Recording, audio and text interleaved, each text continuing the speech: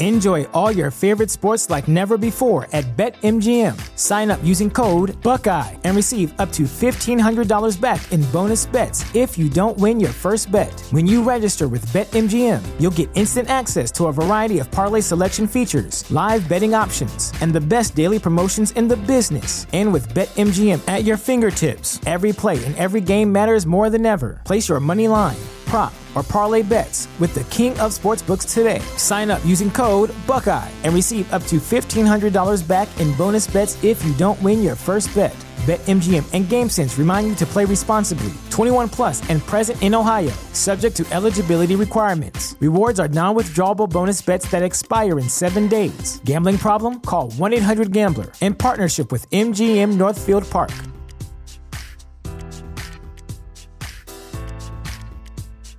Save big on brunch for mom, all in the Kroger app. Get 16-ounce packs of flavorful Angus 90% lean ground sirloin for $4.99 each with a digital coupon. Then buy 2, get 2 free on 12 packs of delicious Coca-Cola, Pepsi, or 7UP, all with your card. Shop these deals at your local Kroger today, or tap the screen now to download the Kroger app to save big today. Kroger, fresh for everyone. Prices and product availability subject to change. Restrictions apply. See site for details. All right. Anything else? I think this is. I think we're good to go here on all this stuff. Amazon Games. I didn't even know it was a thing. I can't wait to talk about this. Yeah. Okay. Let's try to fix my screen so I can multitask. And I'm good. I'm good. I've been good. Yeah. Get good, man. Yeah. Good. Yeah. Good. Yeah. 3, 2, 1. 2, 1. 2, 2. Checky. Check 1.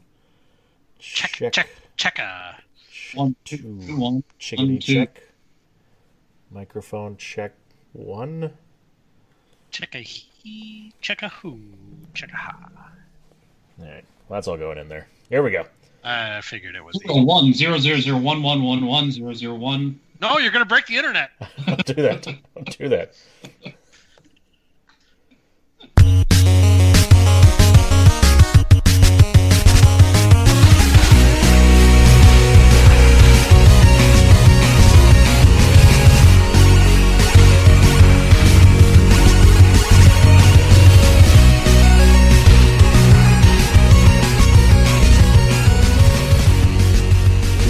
Ladies and gentlemen, boys and girls, gaming degenerates of all ages, welcome back to another edition of A Winner Is You, brought to you by thechairshot.com. Always use your head. That's episode 8, boys. We're just rolling along.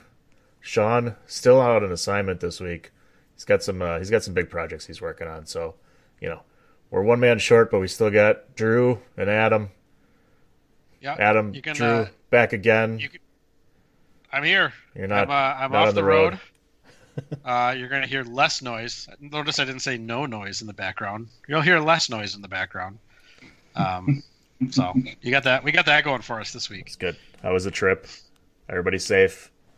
Everybody's safe. Survived the cabin in the woods. We survived the cabin in the woods. Everybody played by the rules. We were very socially distant. It's tough to run into people when you're 3 miles into the woods.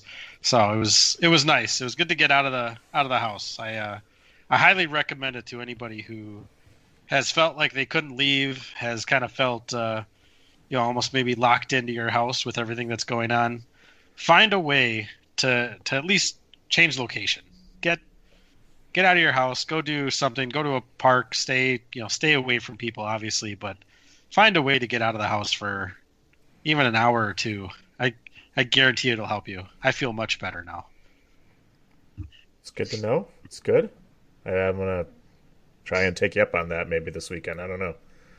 I got nowhere to go. I don't know what to do. Adam, are you leaving your house? You look like you've been sitting, stewing, staring at a empty wall for hours on end, not knowing what to do with yourself so badly that you took the razor to your head and shaved the beard off. Yeah. As I found it, beard maintenance is no joke. Respect to those people They are heroes for the work they do on those beards. I found it is actually easier to shave one day, and now I can be very lazy. Because when your beard gets that long, if you do not wash it each day, that alone, it's itchy, gross, disgusting. Like, it is a lot of work. And not leaving the house, I don't want to put all that time and effort into anything. Like, I'm home. I'm not leaving. What am I doing? So yeah, now it just promotes my even more laziness, which I was already rolling out of bed and starting work. Now it's worse. I just roll out of bed later and start work. Yeah, when I had the beard there for a couple months, I'm pretty sure I used more product in my beard in those couple months than I had for my hair my entire life. You are correct. Yeah, when my hair was out of control very long too, it was like I had to have a system down, and like quick showers, like a couple minute showers turned into like half an hour because of all the beard washes, and then turning that into, then you get out of the shower, it's like, gotta do oil. Now I gotta do balm. I gotta do my hair. And I'm like, oh my God, this is like an hour and a half process. Now it's like 5 minutes in and out. I'm ready to go. You guys went down though. Like you shaved. Like I would say, Dan, you're 5 o'clock stubble. Adam, maybe you have a little bit extra, but you guys went down pretty far. You don't have to cut it all the way down to avoid all that mess, right? Like, no, I'm telling you, on Sunday, I did it on Sunday, and I was sitting there, and I was like, I got like my clipper set out, I got all the attachments, I got like my, I use newspaper to get ready so it cleans up all the hair, and I'm like, what is going to be harder? Me figuring out the exact trim length I want and making sure I do correctly around the beard to clean it up, or take it all off? And I was like, just take it off. I don't have time for this. Yeah, it's an all or nothing that's move. It. Well, yeah, once you start, that's it. Can't put it back. I don't know. So I don't know. I haven't seen my chin in 10 years at least. So. I think it'd be a little bit more troublesome for me. I wouldn't know who I was looking at. I'm getting used to it again. I don't know if you guys seen the memes where it's like I finally shaved and then it's like a little baby because it's supposed to be the baby face when you shave your face. I looked at myself and I was like, what happened to my chin? Did it like shrink into my head? And I was like, this was a mistake. I regret this. Put it back. Give me the glue, tape, anything.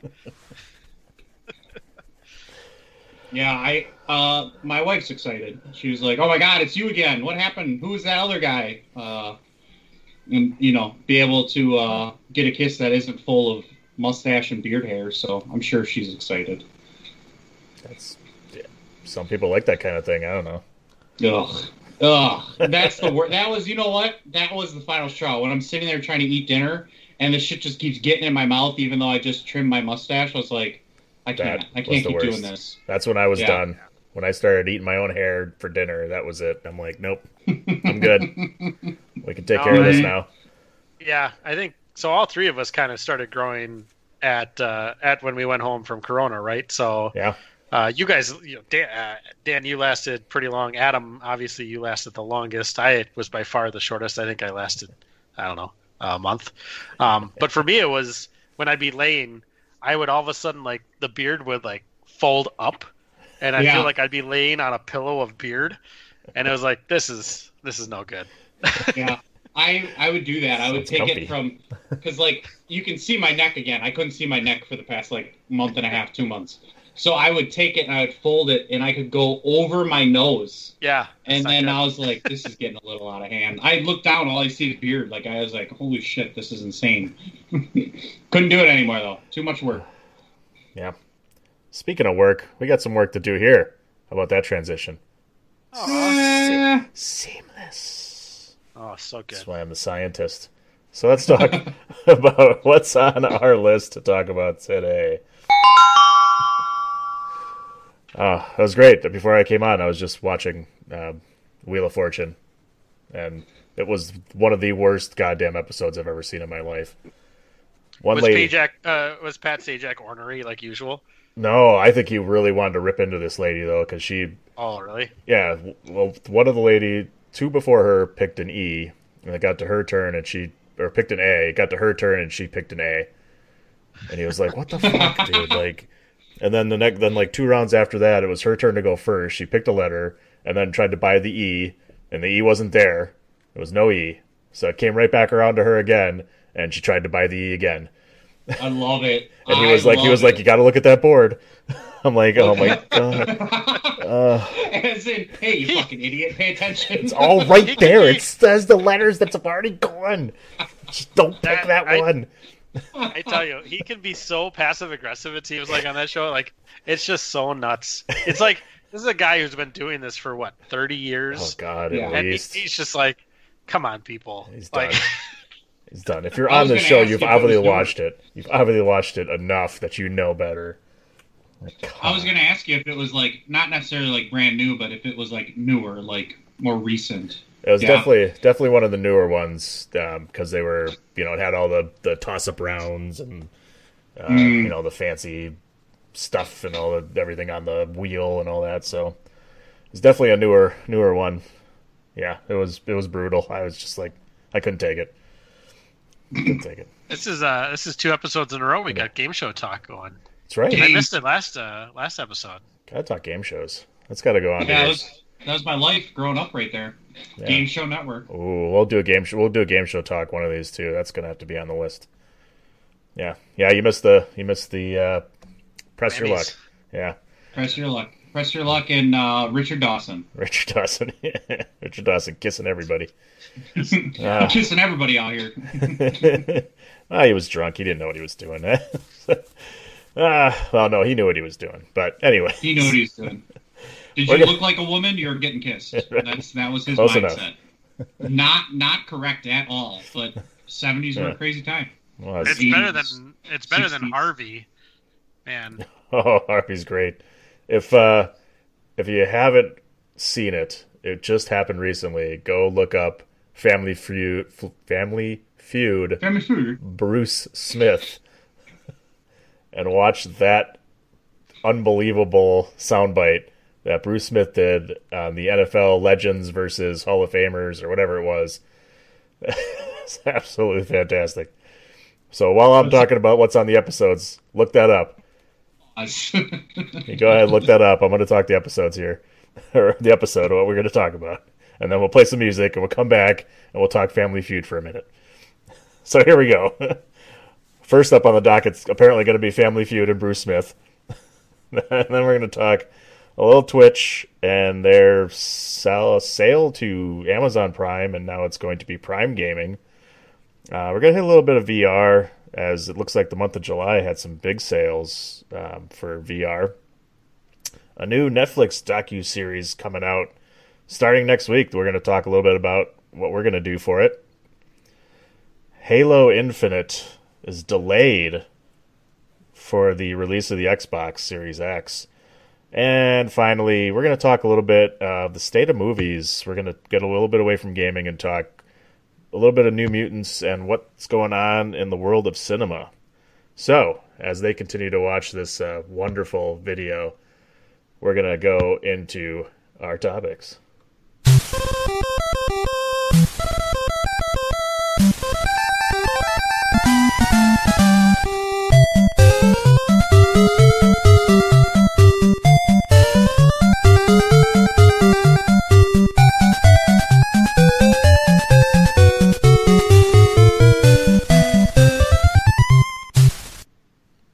Everybody get it? Get him, just got it. He said, what? What the did he just say? What the hell did you say? How? Oh, man. How do you go from hammer to penis? Well, hold on. Before you get to what he said. Well, this is recent, too. Here. But the question was, name a tool that a pirate might change out his hook for. And the person before him said hammer. And perfectly reasonable. Yes, and that was the number one answer. Number one answer. And then Bruce Smith comes on and he says hammer. Totally reasonable answer. And he said, nope, try again. What does he say, Adam? He's just like he's like slow and he's like penis. Anyone for penis? And And then the way how he just keeps going and then he just stops. Oh yeah, like it just took a second to trigger. Like obviously he's in his like I just got to read it and get through the questions so he can answer. Yeah. And then all of a sudden he just starts reading the next question and it just hit him. What the fuck did you just say? Oh man. Anyone for penis? The problem is normally especially with the Harvey Family Feud, it's like they'll throw the craziest stuff out there and then he'll just overreact to any answer. Like especially if it has anything to do with, penis or anything like that. Like the question will be name a male sex organ and the contestant will go penis? And Harvey will be, oh my god, I can't believe you can't say that on television. You can't say that on TV. I can't believe you went there. It's like, dude, like, what did you expect? But then when it comes out of nowhere, yeah, that was good. Like, what? That was not what I was expecting for an answer. I can't believe I missed that. Well, there's some Captain Hook penis out there somewhere, sailing the seas with his flag hanging. He's at half mast today. Oh god! Oh wow! It was great. Yeah, that was we talked all about that. Some other shows, including the DWI podcast, because it was fantastic. So there you go. There's game show talk. Brought to you by Winners U. Game shows. Catch them all on the Game Show Network and on your local TV stations. And YouTube. And YouTube. If you missed any, just YouTube. There's some good shit out there. All right, so Twitch. Now part of Amazon Prime. And will now be Prime Gaming. I don't know. We don't really have a lot of Twitch users necessarily here with you guys, but, this is, I don't know if is this a big thing? Is this going to make a big deal now that Amazon bought up Twitch? And it seems like they want to start up a whole kind of gaming platform. They're looking to do Prime Gaming as well and add in, Amazon games as well and try and bring more games to their platform as well. So I think this has been coming for a while because I'm not sure if Amazon either actually ended up buying Twitch a while ago or if that's a new thing, but this has definitely been coming because for the last, I'll say 2 years or so, when you renewed your Amazon Prime account, they started to say like, hey, by the way, if you go to this website, you can connect your Twitch account to your Amazon Prime account and you can actually get a free sub every month. Oh. So this has definitely been broadcast, and I'm not on Twitch enough to really understand exactly what, following versus subbing versus whatever does for these channels. Oh, I thought you were talking about a sandwich. Yeah, free Subway. That's sandwich. A submarine sandwich. A hoagie? Sorry. Grinder? A hoagie. A hero? No, subscribe. Oh, that's off the rails. Did you really think I was talking about a sub sandwich? I did. I'm like, get a free sub. Sweet. From where? Yeah, from where? I'll do that. I signed up. They send you a sub in the mail. Right? Give me a coupon. I'll go. No, free subscribe. Damn it. So close. I gotta learn my acronyms and my. That's up there with thought. Yeah. Okay, thought. boomer. It's thought. Okay. Yeah, whatever. Thought. So, anyways, I know the difference because I have I've never subscribed to anyone on Twitch. I've only followed. I could have them flip, but one is a free. I want to know when this person's streaming. I watch their content. A subscriber pays, so you pay monthly to support that person's content, and then live streaming what they're doing, mostly video games. There are people that live stream not video games. There's a guy that does wood carving and he's got like 1 million plus followers. It's insane. But anyway, you'll have to look that up. I can't remember his name. Ron Swanson? No, this guy, he's like, without really knowing, he looks like a big Samoan dude, doesn't want any money, he just loves carving, doing wood carving, and then people just keep throwing money at him, and he's just a humble dude. But I saw that guy. Wasn't he the one? He was on Reddit. He was on Reddit a while ago. Yeah. And I think he was the one guy who was like comparing the different Twitch streamers, and one was this, I don't know, teenage girl or something, and she was like, you got to have $5. You can't be sitting here watching me and not have $5 to send me, for this subscriber. Must cost $5 a month. So like, she was like, you can't be here and tell me you don't have $5. And like, she was guilting people into subscribing. And then this guy that you're talking about was like, oh, did somebody subscribed? How do I give them their money back? Like, he's just really really humble and really like, you don't spend your money on me. Like, spend it on something, I'm just sitting here doing this. So that's really cool. We'll have to try to figure out who that guy is so we can at least give him get his name correct. Yeah. But that's exactly what it was pointing out the difference between Twitch people. And I enjoyed a handful of people on Twitch. For example, it was like C-Nanners and Gassy Mexican, and I don't think you guys are familiar with them, but they had really funny YouTube videos, and I was like, oh, I'll watch when they play. I'll see it live, And then it kind of fell off because of that other version of a Twitch streamer. Essentially, the teenage girl of that video where it's like, how can you watch my content, and if you're telling me you don't have $5, subscribe and give me $5. And it's like, that's not the point. Why would I want to watch that? Like, I'll watch you for your content.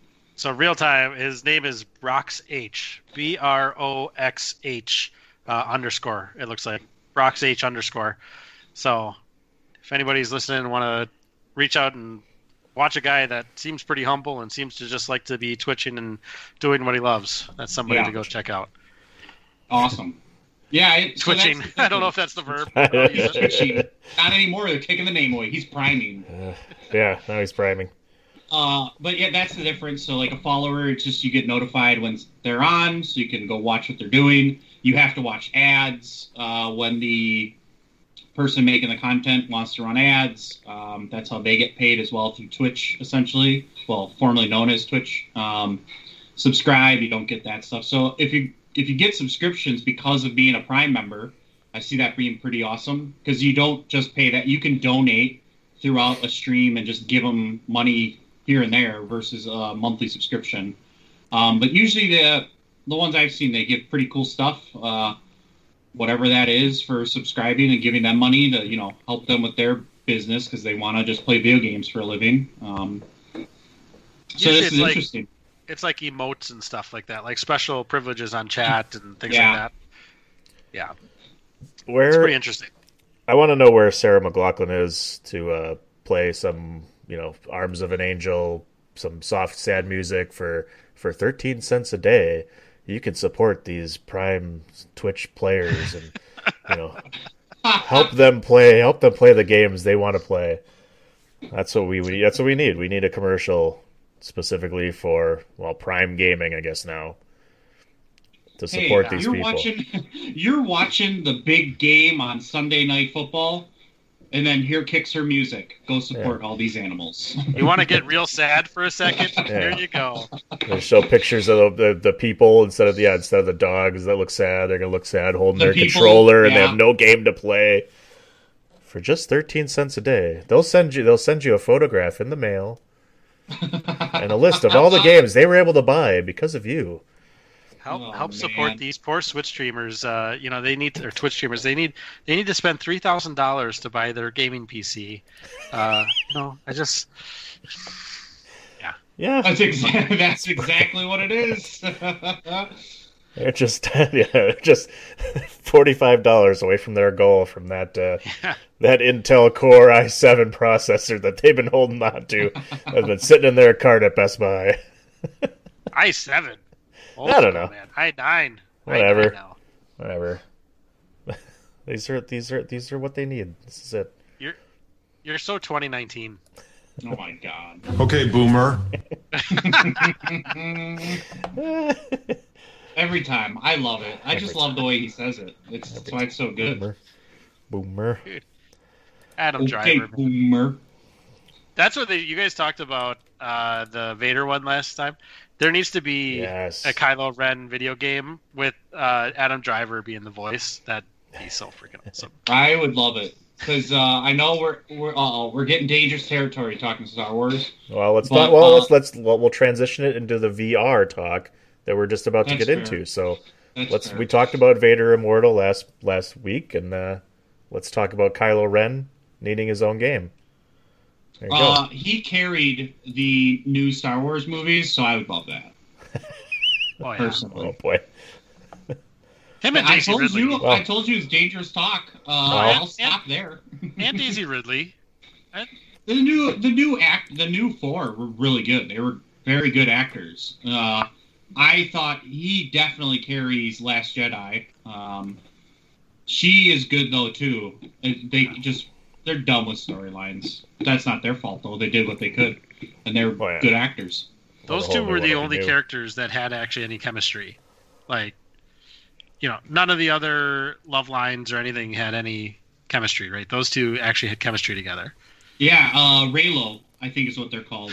Reylo? It's something like that. It's like I think it's Reylo. I don't know, if you search on Google, you just see a bunch of GIFs of them either the kissing at the end or like embracing each other. God. Kylo Ray, yeah. That would work too. I don't know what it is. I can't remember what it is now. It's like Swole Kylo. That's what we need. Swole Kylo. That one I like. What a decision just to have that pants cut off right under his tits and just be tits and shoulders. Well, Vader Immortal didn't come out last month, but apparently July was a huge month for sales for virtual reality games, and I know both of you guys picked up some games last month. Adam got into the whole VR for PlayStation altogether before he had that with Iron Man. So that was a big seller, Iron Man and Onward, which I know Drew picked up, and I'd love to hear how many minutes of gameplay you have right now. Right now? Yeah. Let me check. Hold on. It's going to be a tough calculation. 0. That's 3. Wait. When did the first day start? There you go. There we go. That was too quiet. Yeah, it's you guys know how it is. You just can't get to everything. Although we've been going through some house renovations here. Those are now finished. And you guys can probably see behind me, but now there is a wide open space for my VR that is finally open again after all these renovations. So yeah, I don't see any cabinets hanging around anymore. It's nice. That's okay. I can't say anything. I've had Onward for quite a while and still haven't downloaded it or installed it. So I'll have to do that too, because it does look like it's actually pretty good. I think I bought it. I don't even remember why. It was on sale, and just the first-person shooters are few and far between, especially good ones on VR. So I basically tried to get anyone I could. It does look like a good one. I think the original one that came out was like Pavlov. That one's been around for pretty much ever. As long as the Oculus Rift, the original one, has been around. So it's definitely a step up from there. I think early access for Onward was 2016. I'm not sure even if it's fully released or what, but I don't know. It looks pretty good. Well, we'll find out. That's my typical response right now. It looks pretty good. It looks good. Yeah, that's good. It's good. What I can hope for. Pretty good.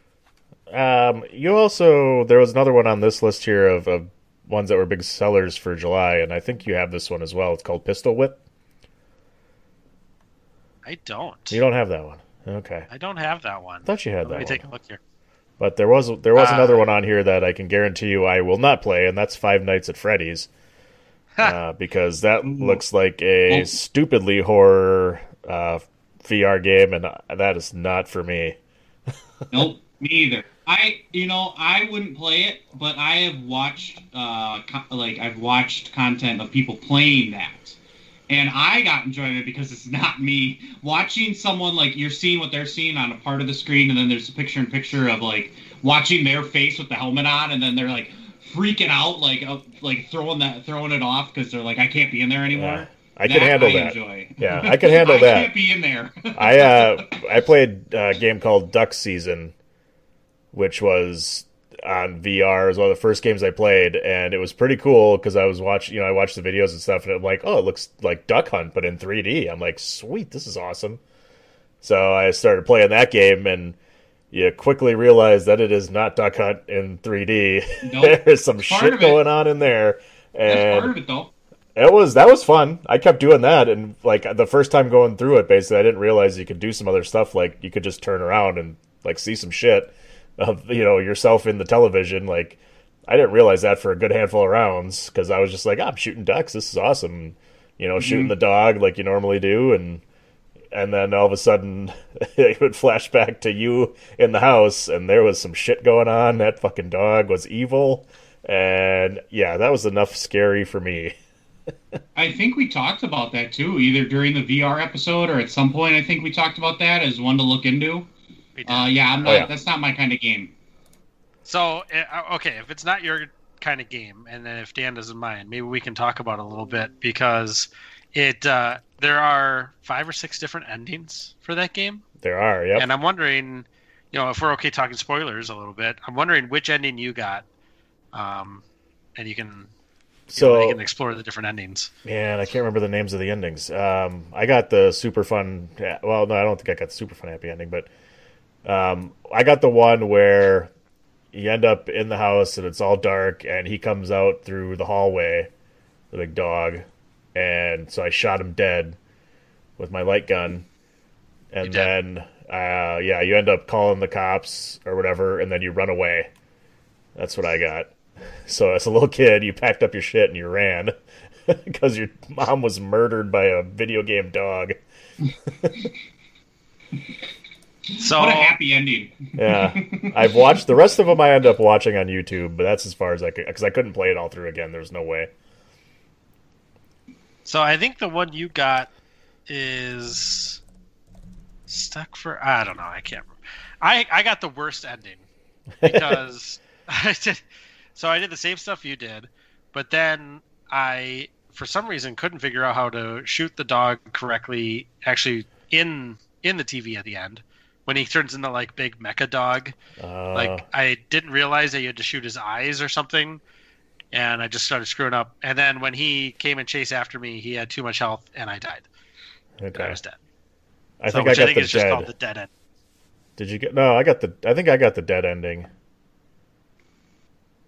No, because in the dead ending, you die. Okay, yeah, he cuts out of the real world because you didn't beat him. Yeah. Okay. Yeah, I'm trying to look at 3 of them. Yeah, I think I got... Oh, I might have got the canon ending. Either that or the best men? Or the... Oh, no, that's the 911 one. Yeah, because the Stuck Forever is the dog defeats you at the end. Oh, that might be the one I got. That's the one you got. Yeah, the dog defeated you, and then the dead ending, you actually beat the dog. Okay.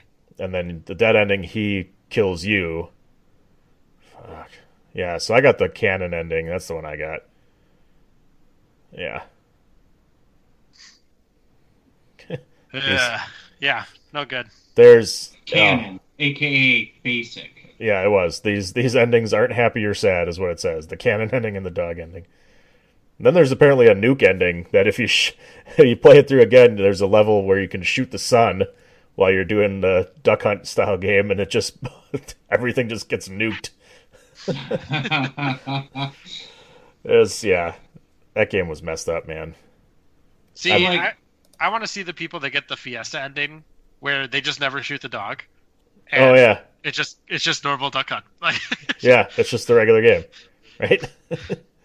That's what I should have done. Damn it, if I wouldn't have shot the dog, I would have got that. But you can't not shoot the dog. That was like the first thing I did.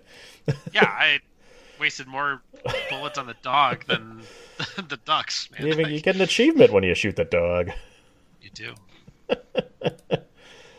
Yeah. Yeah. Anyway, sorry, Adam, I broke you off. What were you going to say? No, I was just going to ask you guys if, like, not just that game in general, but, like, other games where there's multiple endings. I know we kind of talked about with, was it Far Cry? I don't remember if that was it or not, but in general, like games like that, if you know there's multiple endings, do you go back and play through it again? Or do you just like, whatever I got my first time, screw it, that was it? Yeah, for me, it's almost never go back through it again. Usually it's, especially nowadays, it'll be like, okay, I played through it once. Let me do some YouTubing, and I'll figure out what the other endings look like. Yeah. Yep. Unless there's something kind of like Fallout 4 was one, where you can side with the different factions. Yeah. And that one I actually played through at least twice, maybe 3 times. And, one of them I sided with the Minutemen, and then the other one I sided with, I can't remember if it was the Railroad or the big, whatever they were called. I forget their names. But I sided with the other people, and I don't know. That was just cool because I kind of wanted to play through the game again anyway. And I think there was enough that changed about it, different missions and things that you end up doing that made it interesting to kind of switch sides. So I did that too. If it's like this and it's just literally like just the ending changes, then it's YouTube City. Yeah. Go YouTube it and see how they all ended. Be like, oh, cool. I did that with New Vegas, where I would save when I know a major decision would come, and then I could go back to that save point and take the other path. Not have to always replay the whole game necessarily. I think New Vegas was probably the last one I did that. That was probably my favorite Fallout game out of all of them. Don't know if that's popular or not. No, New Vegas I think is one of the most popular Fallout games. I loved it. In fact, that's one of the questions. Well, like I have any time, but what I was asking is because I know it's pretty old at this point. Yeah, I think Fallout 4 alone is old, like 5 years old, 6 years old, something like that. Yeah. Is New Vegas? Do you think that's something that's worth going back to and starting fresh? I knowing that I liked it, and like compared to I played Fallout 4 to start, and I just didn't enjoy it like I did New Vegas or even Fallout 3. I would add. Where I'd be more willing to go back and play New Vegas. I think I have it on Steam or something ready to download forever. I think I have it there. But, like, if there was ever, like, I can't think of the term. What's the term when they, like, fix something and make it, like, fit, not look like a piece of shit if we were to play it right now? Oh, like they remaster it? Oh, remaster, yeah. Boom. If they were to remaster that one, I'd play it. I would buy that and play it. Yeah. I don't I think for me I've never really gone back and played any, even if there was an option, like there's some games, where you can take different paths and you get a whole different story. I've never really gone back and done it just because I didn't want to take the time to do it. Like even like Red Dead 2, you can kind of code 2 different ways, but it basically kind of ends up to the same finish to the story, so it wasn't really worth the effort to decide which way you go, if you go for the money or go to save. Jesus, I can't remember his name. I'm still blanking on names. John? Yeah. John Marston. Marston. Yeah, there you go. So, I mean, I don't know. At that point, I'm like, I'd rather just go to YouTube and watch the bit if I want to see how that one ended or whatever. I'd rather move on to a newer game, but I don't know. I might do it this time because I'm going back and playing through Red Dead 2 again. I think I'm about 50% of the way through, and I might just take the other path just to do it, to see what it does, see what the ending looks like. We'll see. Talking of a game that just totally rips the rug out from under you, that game, man, Red Dead Redemption 2. You get, well, I don't know. I don't want to talk spoilers, but it's been out a while. Hey, if you haven't played it by now, too bad. I know what happens, and I haven't touched it, even though I own it. Add it to the list of games to talk about we haven't played. That's right. Wow. So, just you get so attached to the main character, and then all of a sudden, well, he got TB and died. So, yeah. Have fun being John Marston now and starting new again. And right. Oh, by the way, you're not OP anymore. Like, you used to have all these cool things, and now you have nothing. So, that wasn't fun. Yeah. Mostly money, right? You lose all your money, and now you can't do anything. Well, you get some money if you keep going there as Marston. You basically get all your money back.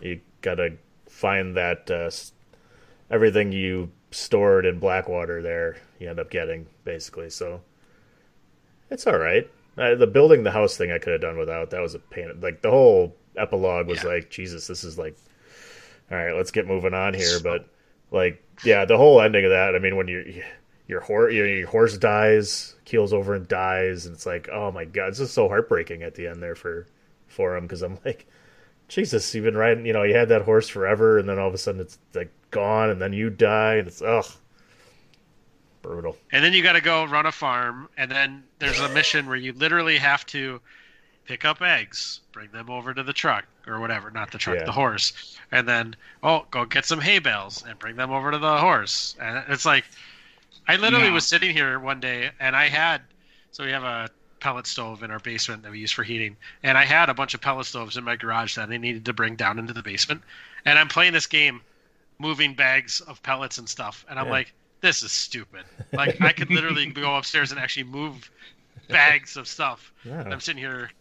That's like buying the virtual yard simulator. It's a yard work simulator. Like, I could go rake leaves right now, but I can do it on virtual reality. You guys are not describing a game I want to play.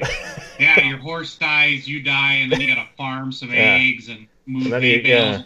That sounds dumb. Then you take control. Then you take control of Marston, who's a kind of not such a great individual. When Arthur Morgan was like this great guy or whatever. Like, I really wanted to, you really got behind him, and then he gets dies from TB, and So is it a prequel? Technically to 1? Yeah. Okay, yes. That I was about to say, because further spoiler, you're going to die as John Marston if you play the first one. Yeah, this was everything before that. I played all the way through. Well, and it's funny because I did play Red Dead 1, but I never really paid that much attention to the story, and I don't even know if I actually completed it. So when I went into Red Dead 2... Like, I think a lot of people, when they went into Red Dead 2, immediately knew the cast, right? They knew they knew who Dutch was. They knew who John Marston was.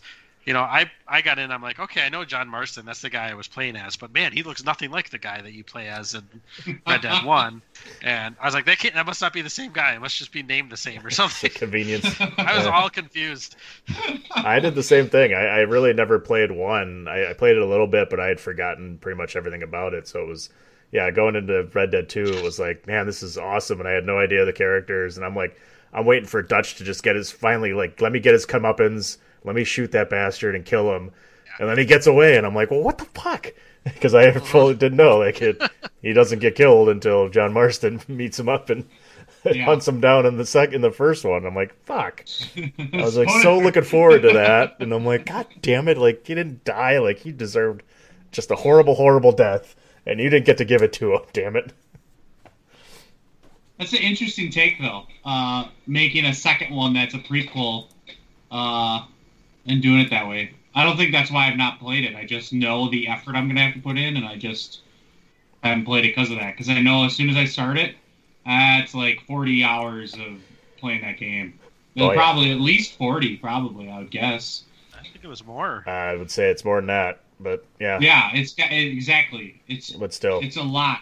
40 hours if I just rush through it, probably. And there's like, if you try and avoid the side quests and stuff like that, because like anytime like you start riding and it's like, oh, there's a little pop up here you can go do. Oh, pop up over here. Oh, look at that. There's a guy waving you down. Go over there. And it's like, I just want to get through the missions, but there's just so much other side shit you can do. And it's crazy the amount of stuff. Oh, that's don't shoot that guy. Stuff. Don't shoot that guy, because then you're going to get a wanted level, and now you're going to have to go right into town and pay a freaking wanted level. And that was the worst. Pay your fines, pay your bounties, for God's sakes. You get hunted down like a dog, and then you die, and then you get back up again, and then they just hunt you right back down. It's like, I can't even ride to the goddamn post office to pay the bounty, and like I'm getting killed. Ugh. Yeah. You guys are describing a great game. It's really awesome. Looking forward to playing. It's awesome. It's beautiful. You'll love it. So back onto the list. Let's move on. So Netflix is releasing a new documentary that's going to be coming out next week, I think on the 16th. Jeez, I don't even know what day it is. 16th or the 18th? Called High Score. August 19th. Starting August 19th. 19th, yep. It's going to be 6 episodes totaling about 4.5 hours. That's just going to go over the history of video games starting from back in the day and, where it all kind of started and, the arcades versus, Atari and into Nintendo and everything like that. And so something that we've seen some documentaries, but from what I'm reading on this kind of thing, like this is going to be like for real, like documentary chronicling the history of video games rather than just focusing on specific games or a specific genre or something like that. So I'm looking forward to this thing. I know I mentioned it to you guys. So spoiler alerts to people that are listening. We're going to take this thing and watch one episode a week and then kind of give our rundown. I know Three Man Weave did this with the Jordan documentary, The Last Ride, and went through that, week by week and did that one. So we're going to do something similar to that where we can watch an episode a week there and kind of give our feedback and our review on each one. So, I mean, guys, excited for that. I don't want to talk too much about it because we don't really know much, but have you watched? I am excited. Have you watched any of the other documentaries? Have you seen, like, I guess not really, I don't know if it's a documentary, but like King of Kong was one. I know we talked about Billy Mitchell one episode. Billy Mitchell was in one of the titles of our episodes. So that's the one I've seen. Okay. Billy Mitchell always has a plan. I'm excited to see it. I think that's what I was going to say is I've seen, like, King of Kong is the one I can refer to, and that's focused on him and kind of that competitive arcade gaming with the high scores. Like, I feel like this is going to be a little different, and I really enjoy documentary type stuff, especially if it's a topic that interests me. I think the Michael Jordan Last Dance is a good example of that. I call it The Last Ride. Fuck me. Oh shit, you failed. So and that one interests me a lot because one, it's Michael Jordan, and two, like, I want to see that behind the scenes stuff you don't normally see. Granted, that is produced by his media company, so it's not. It maybe isn't 100% factual, but either way, it's Michael Jordan. Who cares? So I'm excited to see this, like, behind the scenes for. I think it said something like the 70s to 90s, and kind of see how things changed throughout that. And I just listen to people talk in interviews and, like, what they were thinking back then. And, obviously video games picked up huge in that time to just think where it is now. We literally just talked about a streaming platform of watching people play video games. So, like, I'm excited to watch it. And, like, 4.5 hours is not a lot of time for 6 hours, like, or for 6 episodes. So it's going to be easy to watch, easy to talk about. I'm definitely excited to jump into it. Yeah, there's a handful of ones that are out there. The way, I know Chasing Ghosts was another one, and that I've seen that one. A couple other ones they mentioned I haven't seen yet, but I have to go back. Indie Game, the movie, has been on my Netflix list, but I haven't watched it, which is another one. But it does look like it's going to be basically very different from those, where they're going to have some actual people that have been part of it that are going to do interviews, and they're going to kind of do some cool. Sounds like they're going to do some animated scenes alongside stories that they're telling, and some old footage, which is going to be kind of cool. I'm wondering how in depth we're going to get and how behind the scenes we're going to get with all these episodes, and it's going to be really cool, especially those early on games and how it all kind of got started is going to be pretty interesting, I think, to me. If you looked at this. Oh, sorry. Go ahead. No, I was just going to say I completely agree. I think this is a era of video games when it was really just coming up, right? I mean, it's amazing how much things have changed, like Adam said. But this is really when video games were hitting us, right? Like, so those of us who were maybe not coming of age, but like growing up during this time, and we're just first getting introduced into video games, and probably really being one of the first generations that our childhood was affected by video games and how we were almost molded by them. look at all of us. Like now this is something we do for fun, where we sit and talk about these things all the time. So it's going to be really interesting to see how they portray that era, right? How do they talk about developing Tetris or Mario or Pac-Man or whatever? Like, how do they develop those games, and how did they get them? They were really visionaries, right? Because there wasn't this stuff around at that point. This is a completely new genre of entertainment, and it'll be really interesting to see how in depth they go into kind of how this whole environment was born. Well, and particularly interesting as stuff that I guess I didn't know until recently was, I guess, almost how close it was to not ever happening. The way kind of Atari was hitting and was okay, but then everything was falling apart, and that was going bankrupt, and Nintendo almost didn't happen basically because of it. And we almost really didn't have video games at that point because Nintendo was almost not even just going to bother. And I'm hoping that we can hear a little more on that too, which is kind of cool. And one book that I've been slowly getting my way through, that was a recommendation from fellow Bandwagon Nerd podcaster Patrick O'Dowd, called Console Wars, which is basically the battle between Sega and Nintendo. And that one's been pretty cool. And one of the stories they tell in there, and I'm wondering if they'll bring this one up, is how kind of Nintendo got started and how Mario came to be, because the original Donkey Kong game with Mario jumping up the ladders wasn't supposed to be Donkey Kong and Mario. It was going to be Popeye, and they couldn't get the rights in time because they went into negotiations, and negotiations fell through. So they had to try and figure out what the hell to do with this game without scrapping it. And so he's like, well, we'll put a donkey up there, and we'll make a little character on the bottom instead of being Bluto and Popeye. And that's why the princess or whatever almost looks like Olive Oil, because that was who it was supposed to be. So it's like those are some cool stories, and I'm hoping we get some of that in here. And like they briefly talked about episode 1 on how we're going to talk about boom and bust on how Pac-Man and Space Invaders kind of came to be, and then the attempt at making the E.T. video game and how horrible that was. So rough. We could get some really fun stories out of this, and I guess that's what I'm looking forward to. Definitely. Yeah, I think one of the best ones that I've heard, and maybe they'll go into this a little bit, but the way Mario got his name. Have you guys heard that one before? No, I haven't heard that. So I think it was, to your point, Nintendo at that time was really struggling.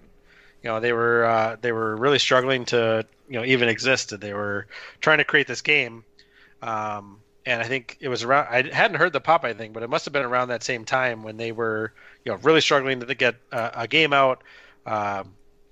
And Mario was the landlord of the facility or the warehouse or wherever they were working at, and this landlord let them stay there rent free while they were trying to figure stuff out. And he gave them a little bit of relief on the rent.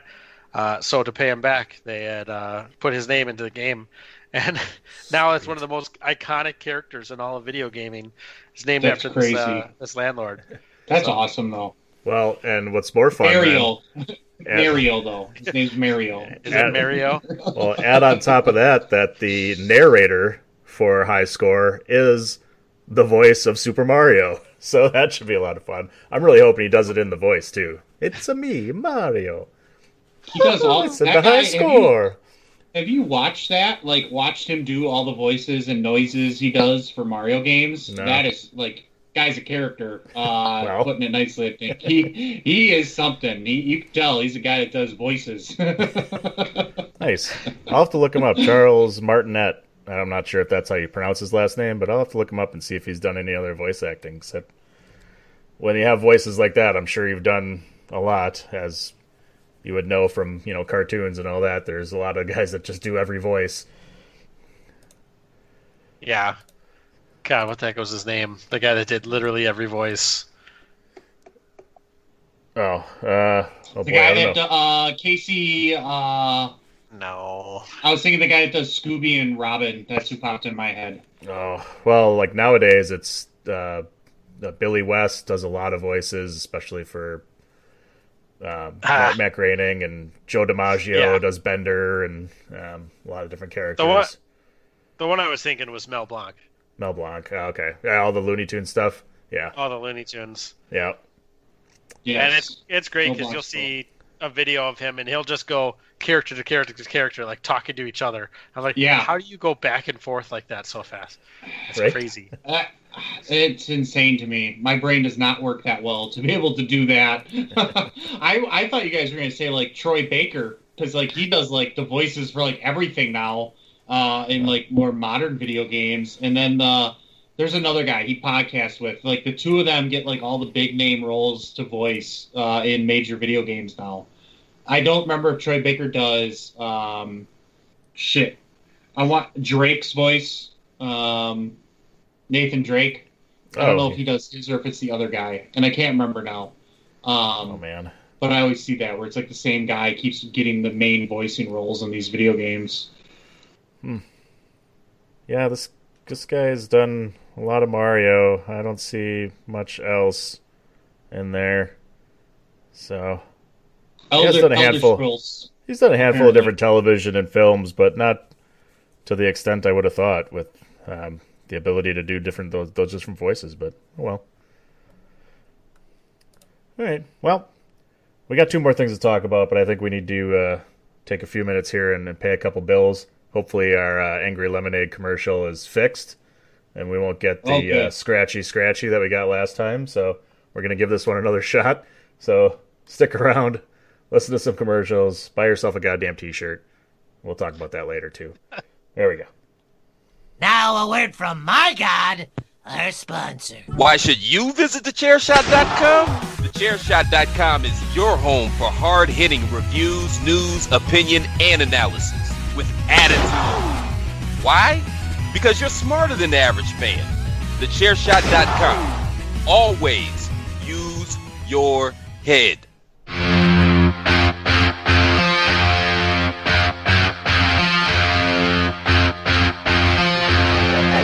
Hey folks, PC Tony here. Thanks to our new partnership with Angry Lemonade, you can save 10% on physical products and digital commissions using the promo code ChairShot.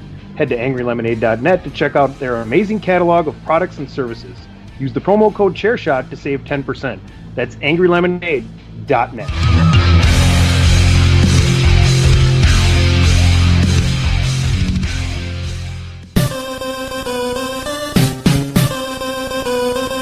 This is your boy King Killer telling you to make sure you check out thechairshot.com, bringing you breaking news, interviews, podcasts galore, everything pro wrestling. Make sure you check it out, thechairshot.com.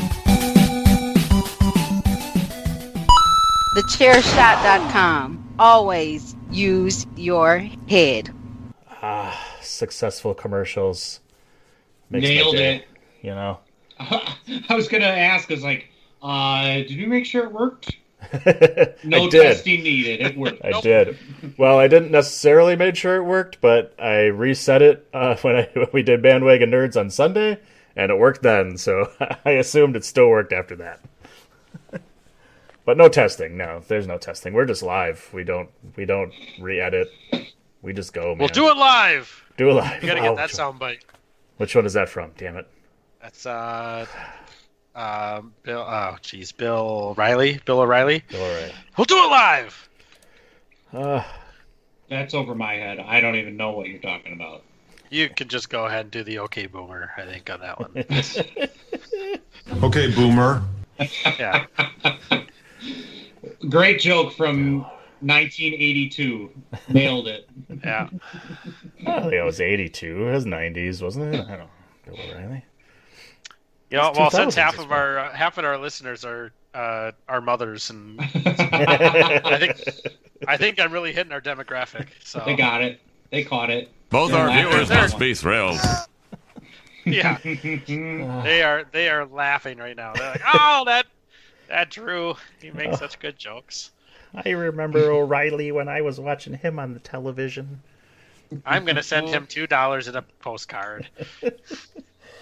Oh, so bad news for the Xbox Series X, as Halo Infinite, the flagship of the Xbox and of Microsoft, is not going to launch with the Xbox Series X. Getting delayed into 2021, folks. I like that the first thing they say is the Xbox Series X is still launching. The Xbox Series X is still launching in November. Don't worry, you'll still get the the new system. You'll still have it. Well, because that's what's more important. Is the system more important, or is the game more important? Oh man, enjoy your $500 paperweight that you don't really want to use until this game comes out, I guess. Well, that's the question, right? Is this a? I mean, normally when it comes to PlayStation or Xbox, you're either one or the other, or you're both, right? I mean, you're either gonna, no matter what, you're either gonna get it or not get it. Does this really delay your want to get the Xbox if you're an Xbox guy or girl? I don't know. I think this is definitely one of the the release titles, right? I mean, this is like a Nintendo release without a Mario or Zelda game, right? I mean, this is really a blow. This is really a blow. It's it's the Halo that is supposed to come out with this latest generation of console. So, I mean, I get the reasoning, right? They're citing pandemic issues, which you can't blame them, right? Everyone is having a slowdown. Everybody's having issues dealing with all of this stuff. So really, there's no way that you can say, well, man, they haven't been working hard enough for this or that. Like, you can't blame them, but it's definitely a blow. I think, especially since I think maybe we are a little biased. We all seem to like the PlayStation maybe a little bit better than the Xbox in general. But really, I mean, as we've talked about a couple times, like really, I'm waiting for somebody to tell me what are the exclusives that you get on Xbox that are really worth it, and not to make that decision over the PlayStation 3, or sorry, 5. Jeez, the PlayStation 5. Close you could get into, it's just 2 generations off. Okay, Round boomer. off, you're fine. The PlayStation 43. We can get into the differences of specs and things like that, but I think as we've discussed, I think this is our first episode we talked about specs, right? And they're really very similar. I mean, there are definitely some minor differences, and maybe as it gets closer, we'll explore that again and actually dive into some of the specs a little bit deeper. But there's really not that much of a difference between these two consoles, and especially now with Halo being pushed back till 2021, so it's January at the earliest, right? Yeah. They're pushing it back 2-3 months. Really, how does Xbox expect to compete in the holiday season with PlayStation? I just don't see it.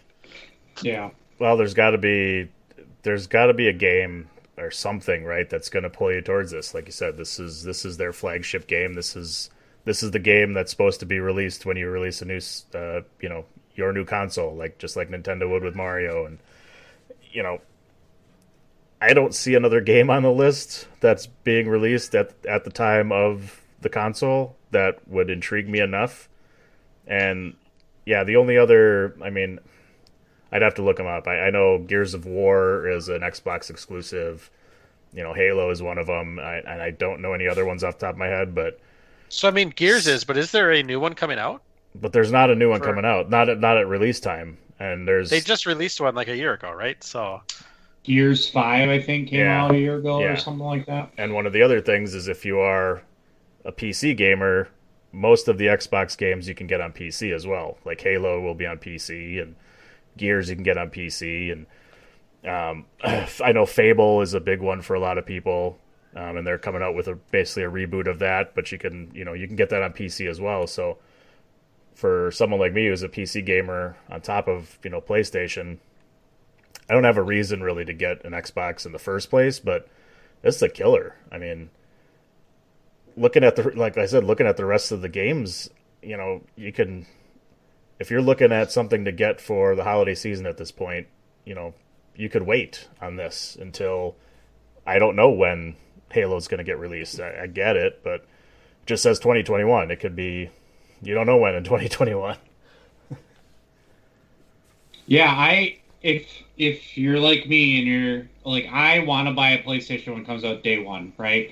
And the only way I think I would do that is if some kind of deal came across to buy it, bundling with games, whatever the case is. Yeah. If I was Xbox and I knew I was buying an Xbox, I would not buy it day one with news like this. I'd wait until the game I really wanted to play on it came out. Like, there's no incentive for me to buy it sooner unless it goes on sale before that, which realistically I wouldn't see a sale happening that early on these new consoles. I see bundles happening to make games cheaper, not necessarily to make the system cheaper. I would hold off because, like, I know we talked about this a couple times, but I'm not thinking of buying games coming out for PlayStation 4 now to hold out and potentially buy them on PlayStation 5 at a different time.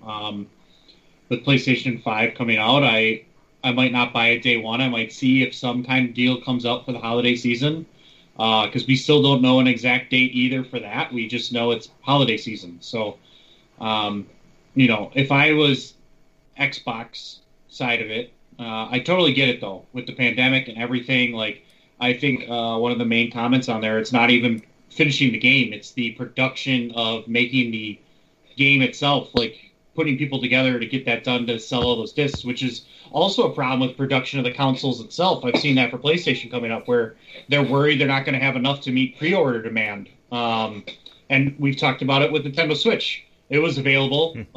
We posted it. I looked literally the next day, not available wherever I looked. Yeah. So it did not last long. And that's going to be how things go here for the next couple months, I think. Maybe half a year. I don't know. So it would definitely stop me from buying an Xbox sooner if the main game I'm looking forward to wasn't coming out for a few months anyway. Well, and what really, really sucks is that this kind of stuff, we'll see what happens, but this kind of stuff is what pushes developers to pump out games that aren't finished. Mm-hmm. Right? Like, I was going to bring that up too. Sorry. See Just Cause 4. Yeah. It happens more and more, see Mass Effect Andromeda. See, it's these more and more of these games that they're just pumping out. They're just pushing to release, as much shit as we give Rockstar for not releasing a Grand Theft Auto game in, I don't know how long it's been now, 7-8 years. They spent a lot of time to put together Red Dead 2, right? And they had all their developers working on that. And then, hopefully, cross their fingers, now those same developers are working on the next Grand Theft Auto. But they're not rushing stuff out. You're not seeing a new one every year or two, like some of these other games that we talk about. And it's because they're fresh games. They're fully have a full story, fully developed, and they're not rushed out. They're not unfinished. They don't rely on DLC or patches to break this game just to get it out for a specific date. So really, you have to applaud Xbox or Microsoft in deciding to delay this game. I just really hope it doesn't burn them. Yeah, it could. But I completely agree. That's the problem. You're going to get more unfinished games. It's something I think has happened more and more in recent times. You guys listed a couple. I think a No Man's Sky was a big one. I remember from a couple of years back where everybody was waiting for that game and it comes out completely broken. I absolutely hate when I buy a game, I install it, and then the next day I have to wait for how many ever big gig download to fix it. Because it's like you didn't make complete a game. And always, number one comments you're going to see, this is why you don't do pre-orders, or this is why you don't do pretty much any of those pre-order bonuses, because this is what happens. And I've stopped doing that. I used to do that a lot. I don't do that anymore.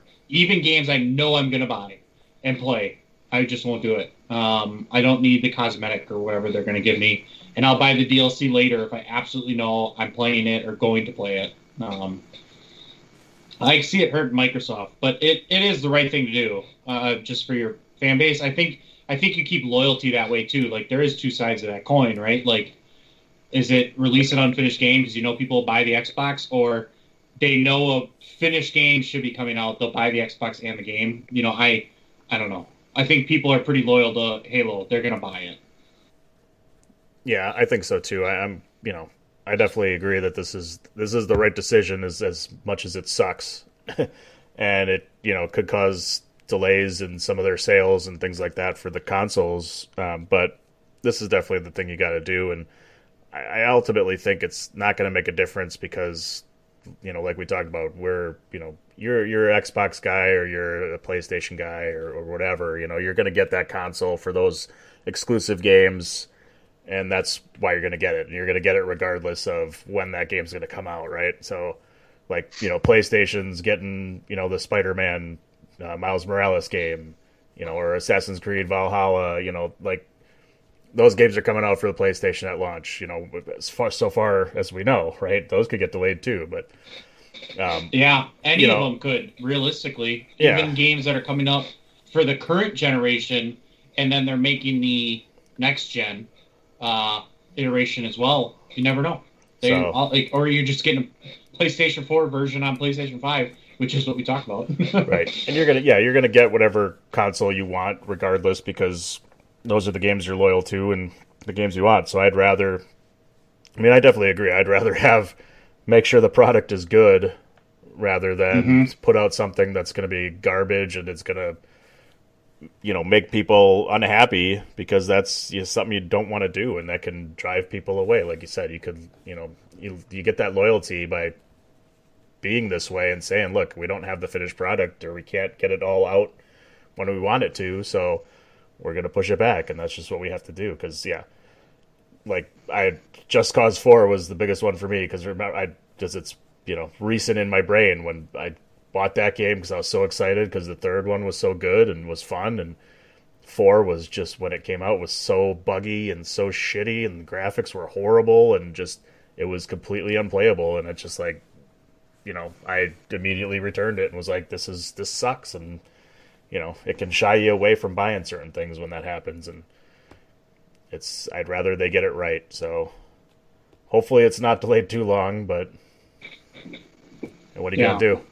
What are you going to do? Yeah. Saying it now, I think, is the best move they could do, though. Let people know now. Don't wait until people are anticipating it coming out, and then you're like, oh, it's not coming out. Because I think you make people angry then. But, I think we're all making the same point. Have a finished game. That's all I ask for. I'm not, especially with prices going up. If I'm paying $70, that game better be done. So, I know they came out with the fact that some, high-end, big, especially sports games are going to $70. So, if they come out with the fact that that's just going to be normal now, or are we just assuming that's going to be the norm? I think that's normal for AAA titles. It's still debatable. I know Capcom has come out and said they're not really sure if they're going to increase prices yet or not. That's the only one I've seen so far, so I don't know if it's going to be the norm, or if it's just going to be the big release titles or not. Yeah, you're spending, I'm not saying it's cheap by any means, but you're spending an extra $10 compared to if you buy the $60 game now. Like, it's inflation, it's going to go up. If I'm dedicated in playing a game, especially, I'm very loyal to Madden and 2K and, sports games, I'm going to buy them. Specifically Madden, even though it's the same shit every year. You said you weren't buying Madden this year. Oh boy. No. Oh boy. Here we go. I'm not buying it right away. Not a sports I'm fan, not thinking. Yeah, I'm not gonna do it the day it comes out. Because I don't know if I want to wait till just PlayStation 5. Because then I'm gonna be like, oh, I got to turn to my PS4 to play Madden if I want to play Madden. That's if I even get the PlayStation 5 right away. I'm at the point, though, where it's a hard decision to make, right? Because I do want to play the golf game. I want to play that. Those both come out this month. Do I really want to wait 6 months to play those games? Not really.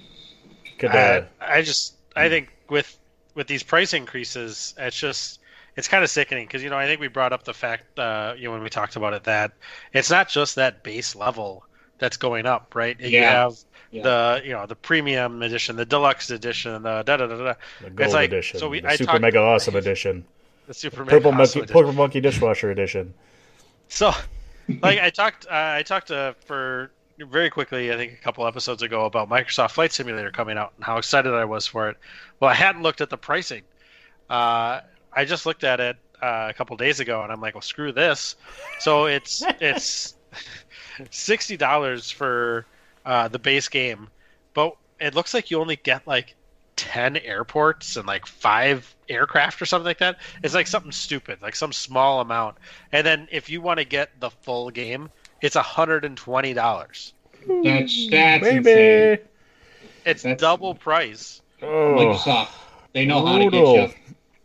Hey, pay for this Office suite that you can use Google for free. Yeah, I guess I'm lucky it's not a subscription, right? It could be.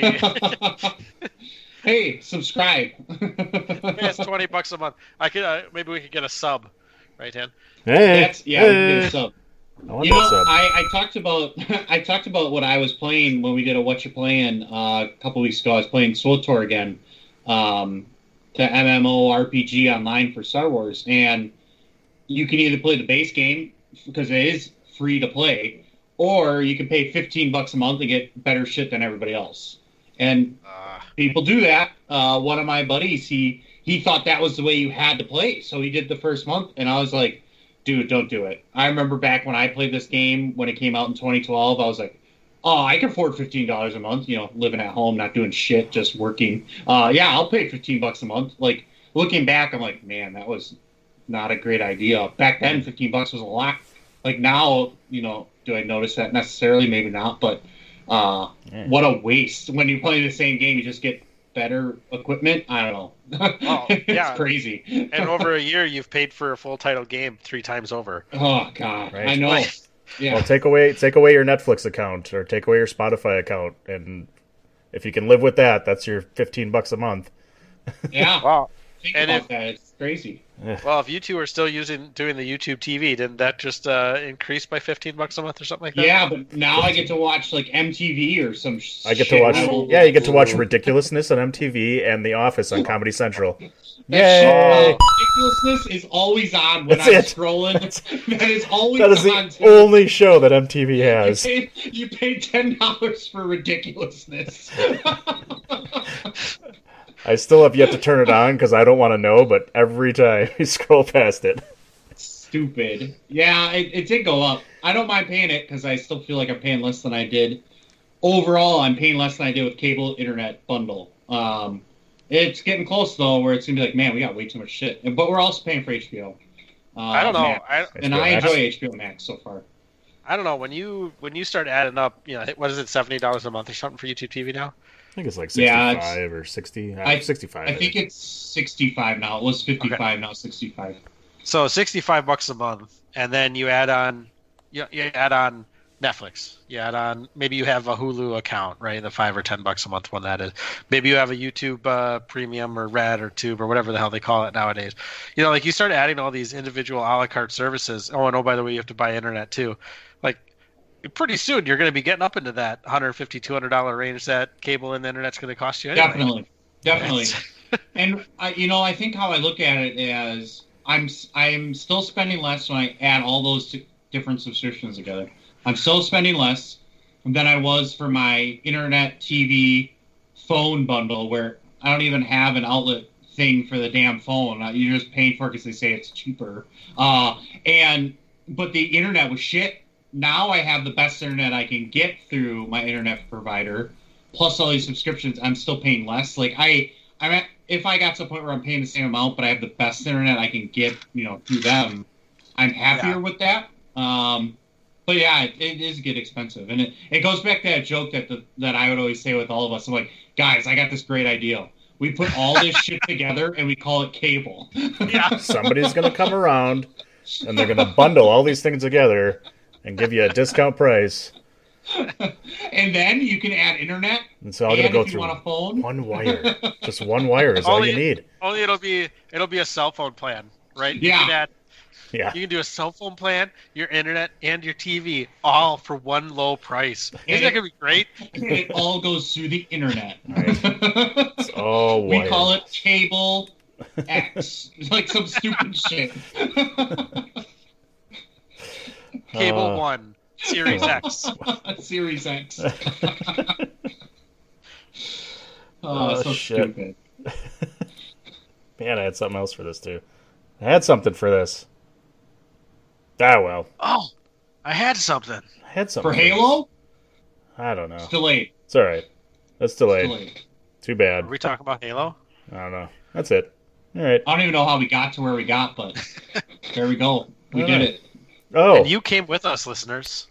The only reason I still have YouTube TV is for wrestling. That's it.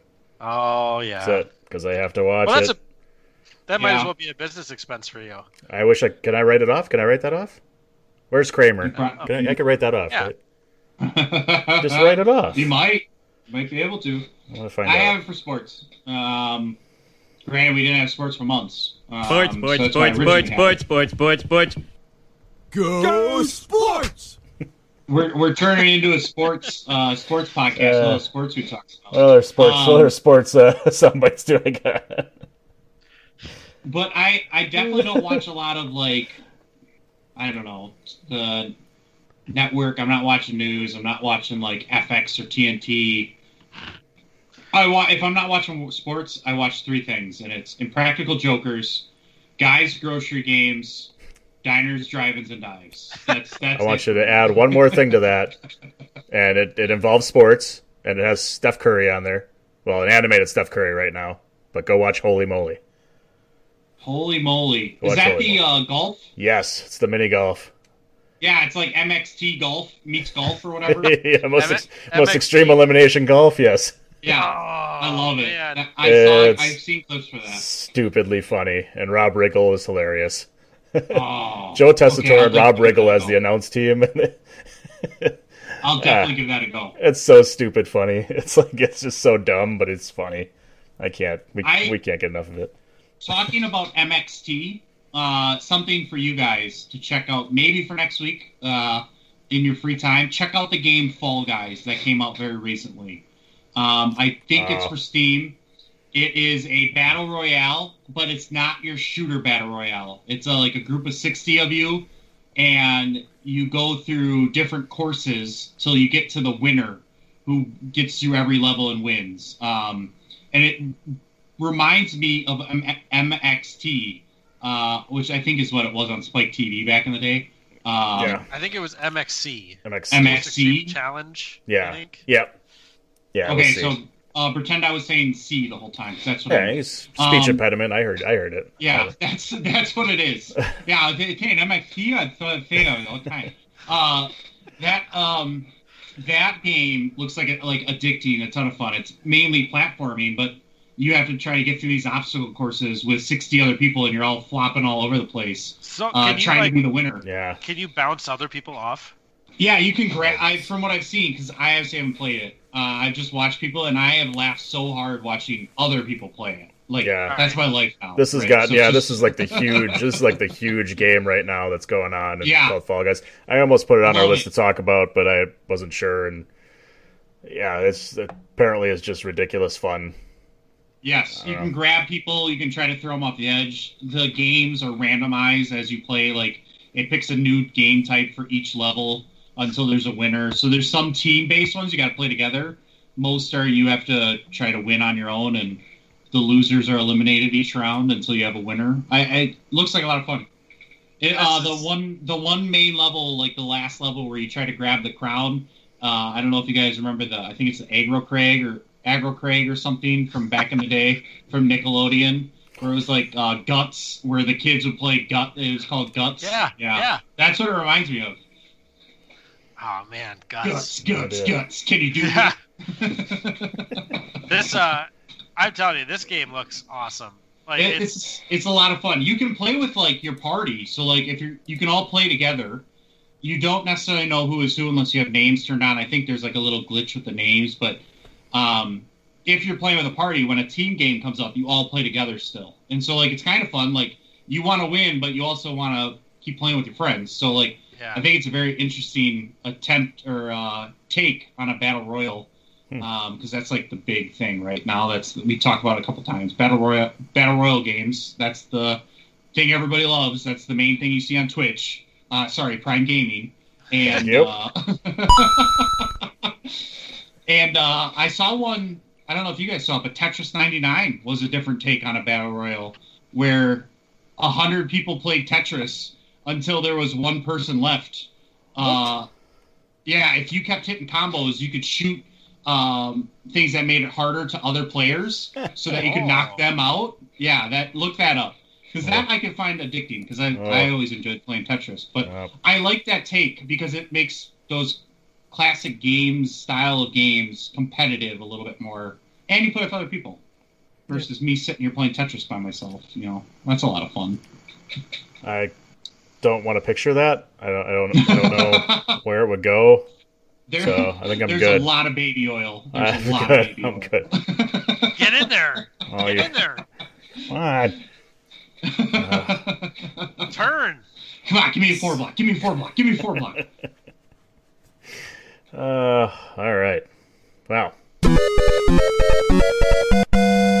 I think that means it's time for our last topic of the evening, and it's not Fall Guys. It has to do with some cinema.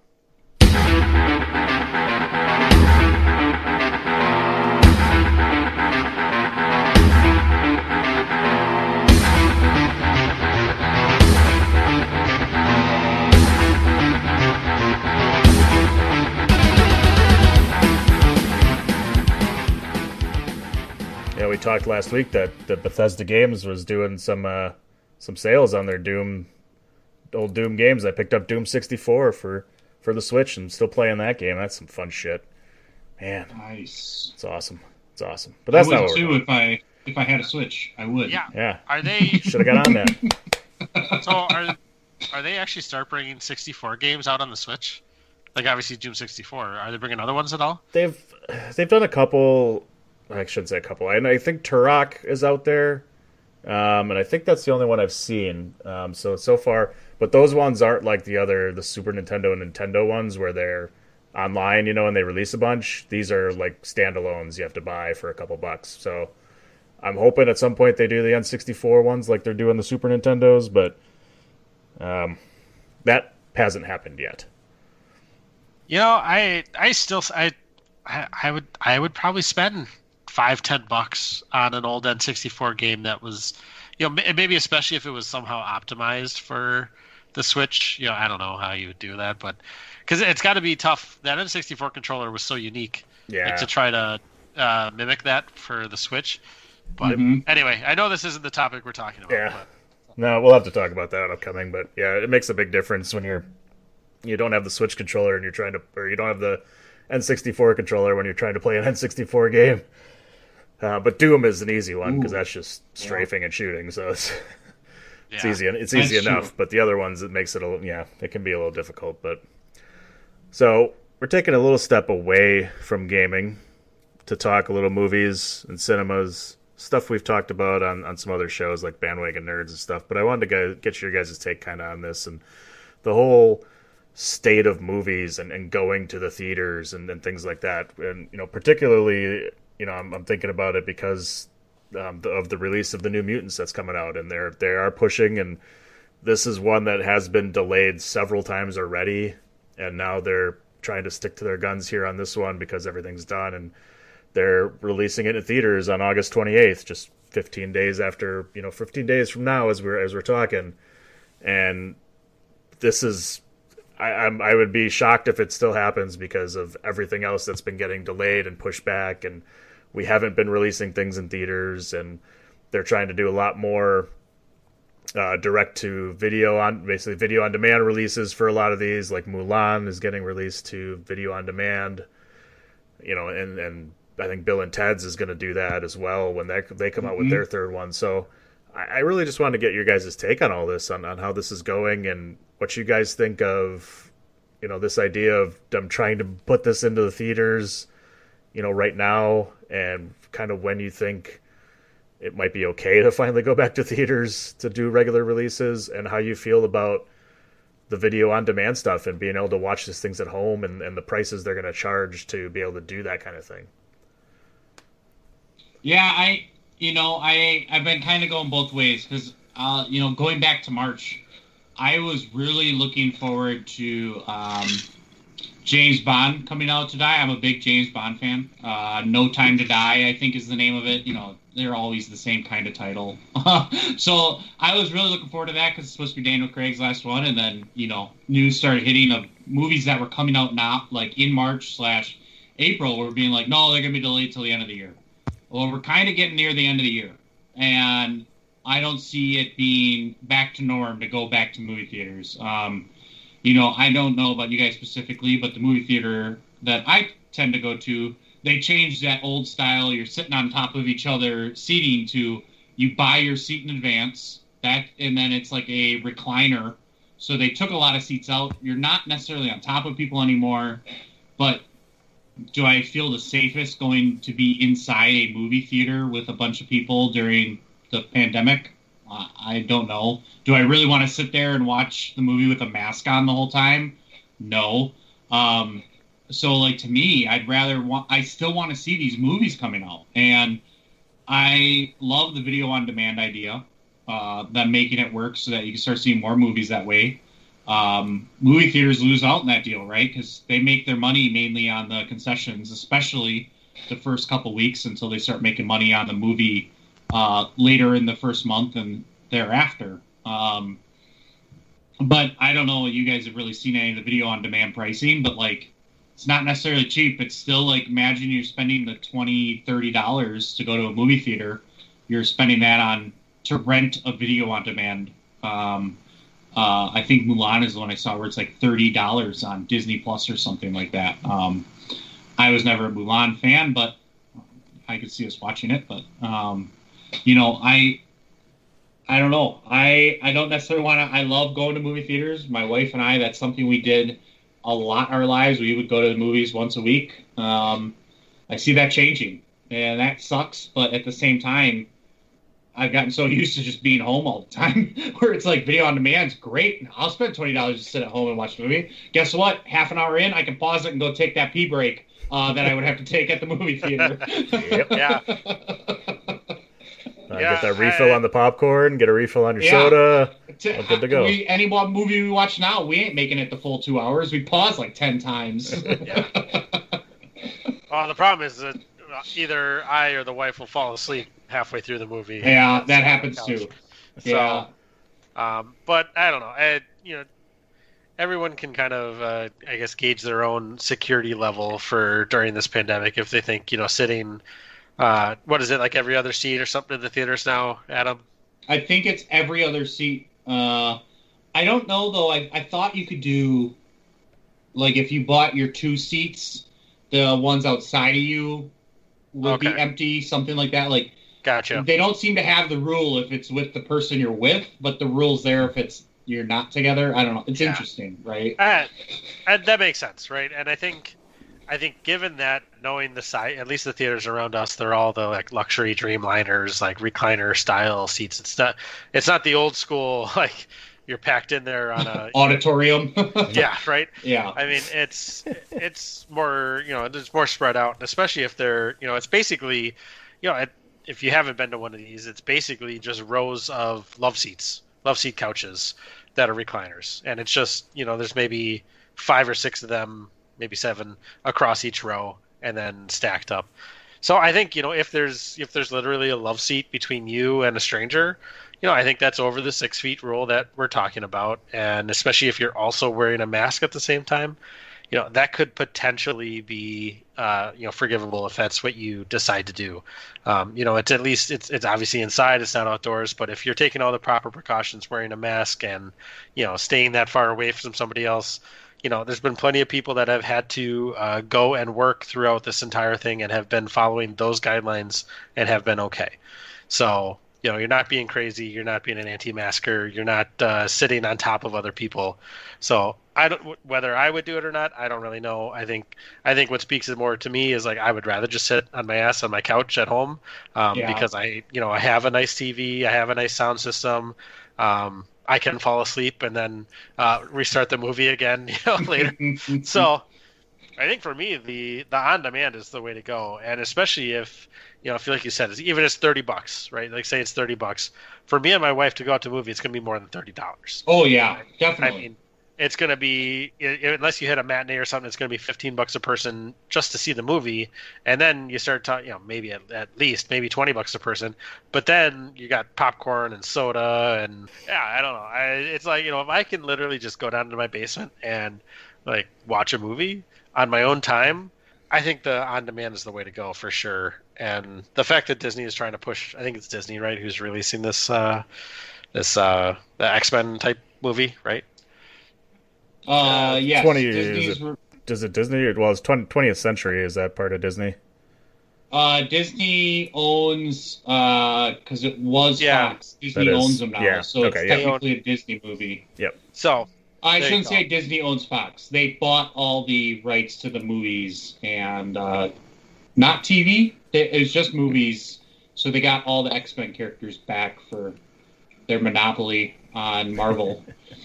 Except for Spider-Man. So I think, except for Spider-Man. 50-50. They get the bottom half. They get. They acquired 20th Century Fox. So it's just the movies portion.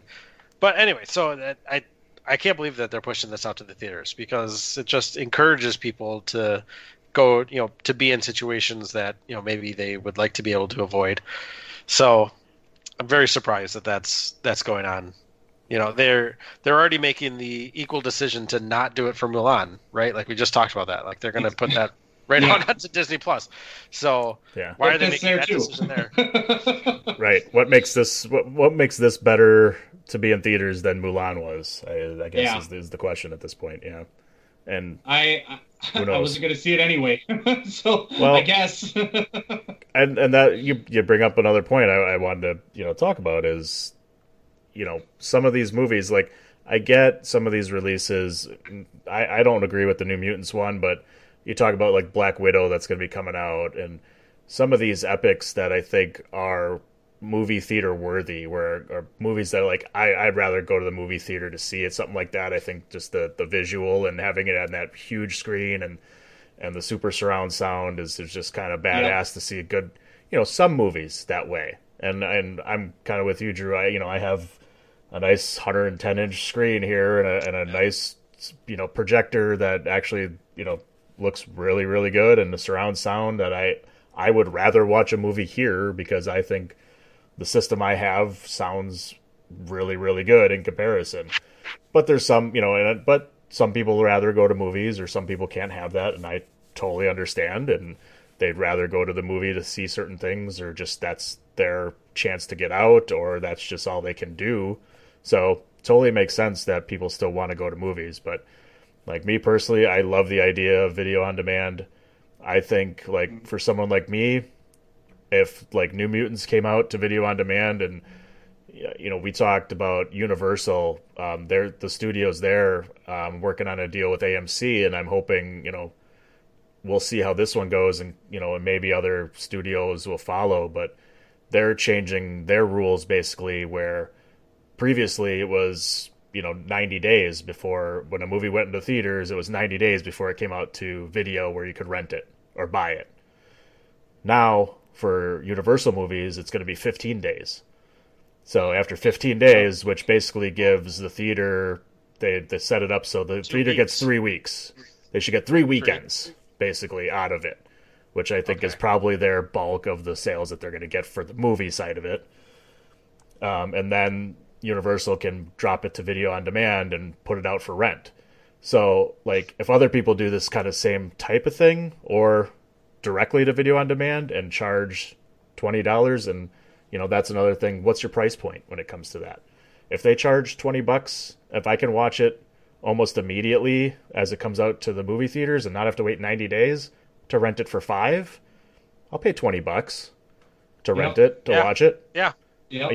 Same. I'm going to the theater anyway. And for movies that I may not go to the theater for, like New Mutants, I probably wouldn't see this one in the theater. But if I can watch it soon, very shortly after, for $20, yeah, I'll watch it. Yeah, I don't have to wait 90 days. I'd watch it, and I'd pay a couple extra bucks to watch it.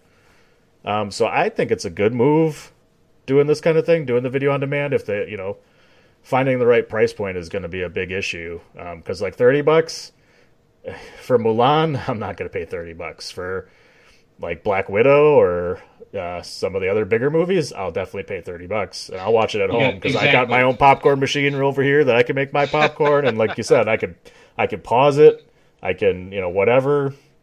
And I don't have to worry about going anywhere, and I can watch it on a nice screen still. It's well worth the money, I think.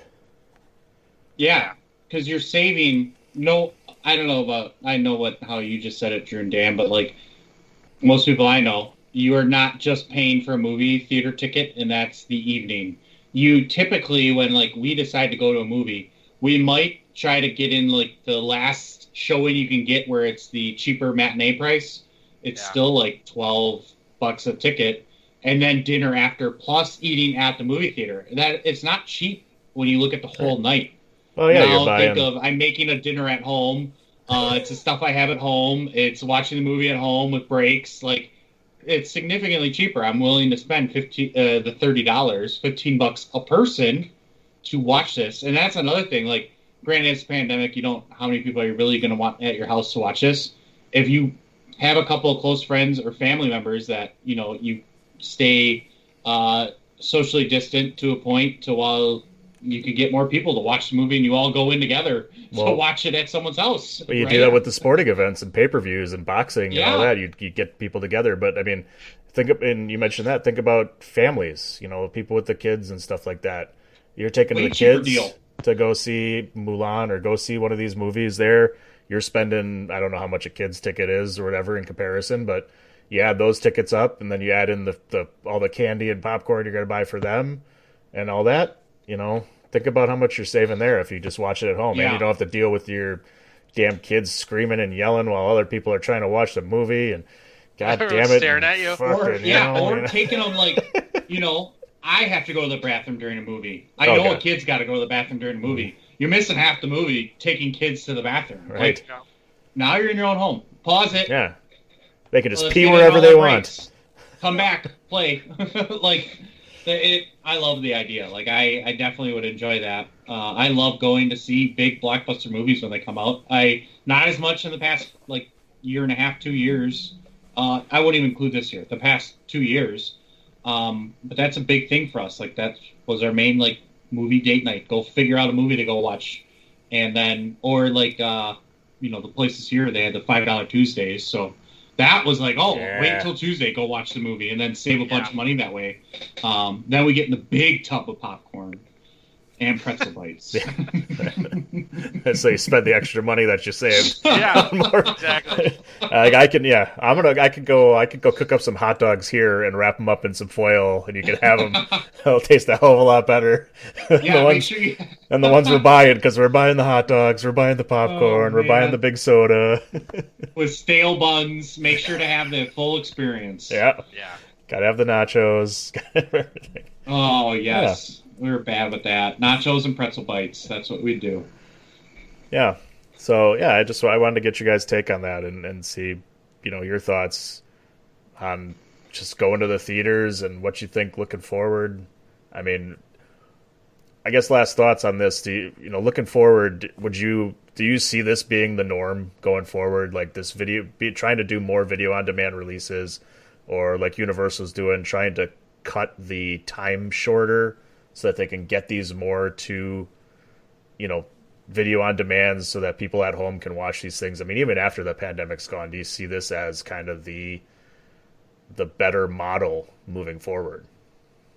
I think it's really going to be proven out during the pandemic when there's these competing models, right? Some people are sending them to the theaters and the other people are putting them right to digital on demand. That's when it's going to be proven out whether they can still make the money that they were making from those theaters by going to digital direct or whatever they're calling it. Because I think realistically, there's plenty of people out there, like us, who are in favor of this. So, there might be some movies where I wouldn't go to the theater, but now since I can get it at home, I'm fine. I'll go do it. Like, I have a young daughter. She might want to see Mulan. Well, I probably wouldn't bring her to a movie theater to see it, but hell, for $30, maybe I'll buy it. Right. So I think it really depends on if this model gets proven out, because it can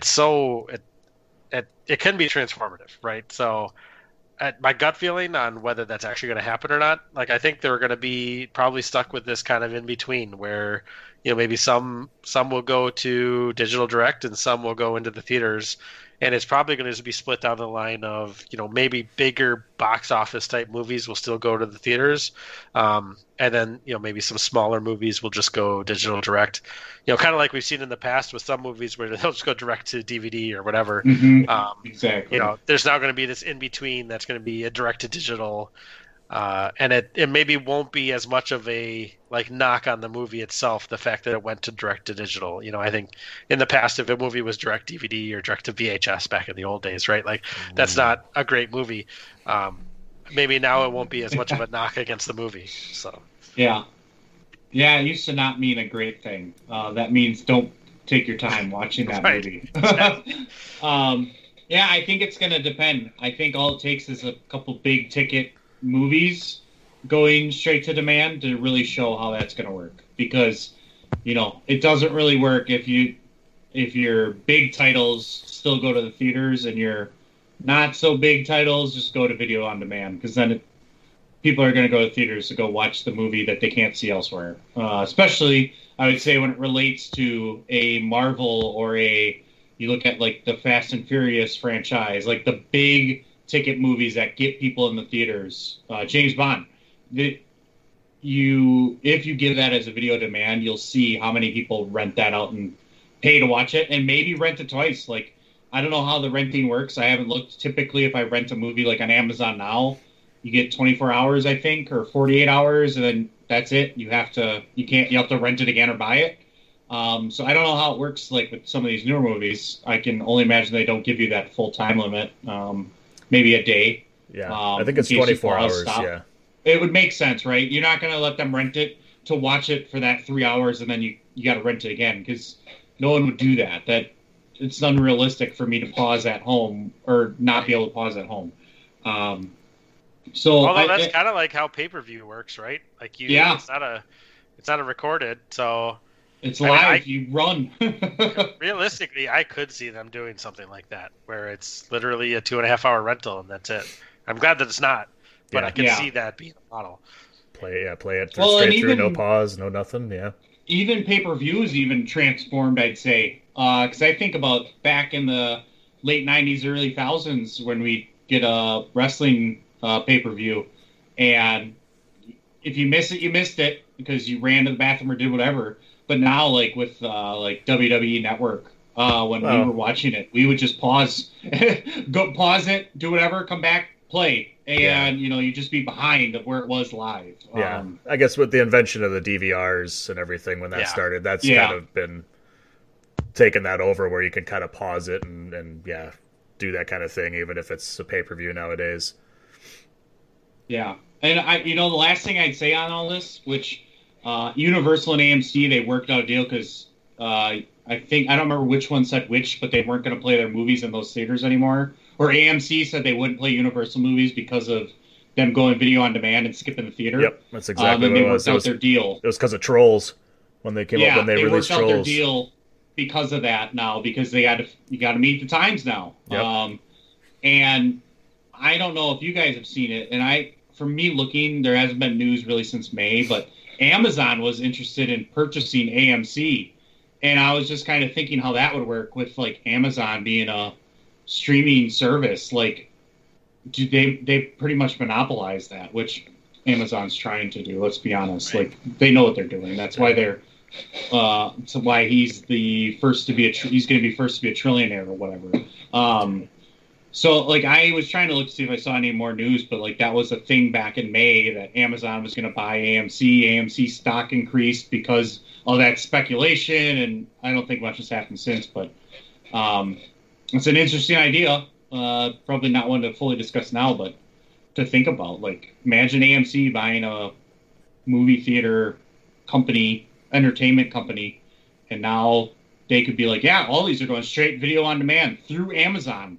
Get your Prime memberships, just like Twitch. Look at that, twice in a row. Linking it back to bringing it back around.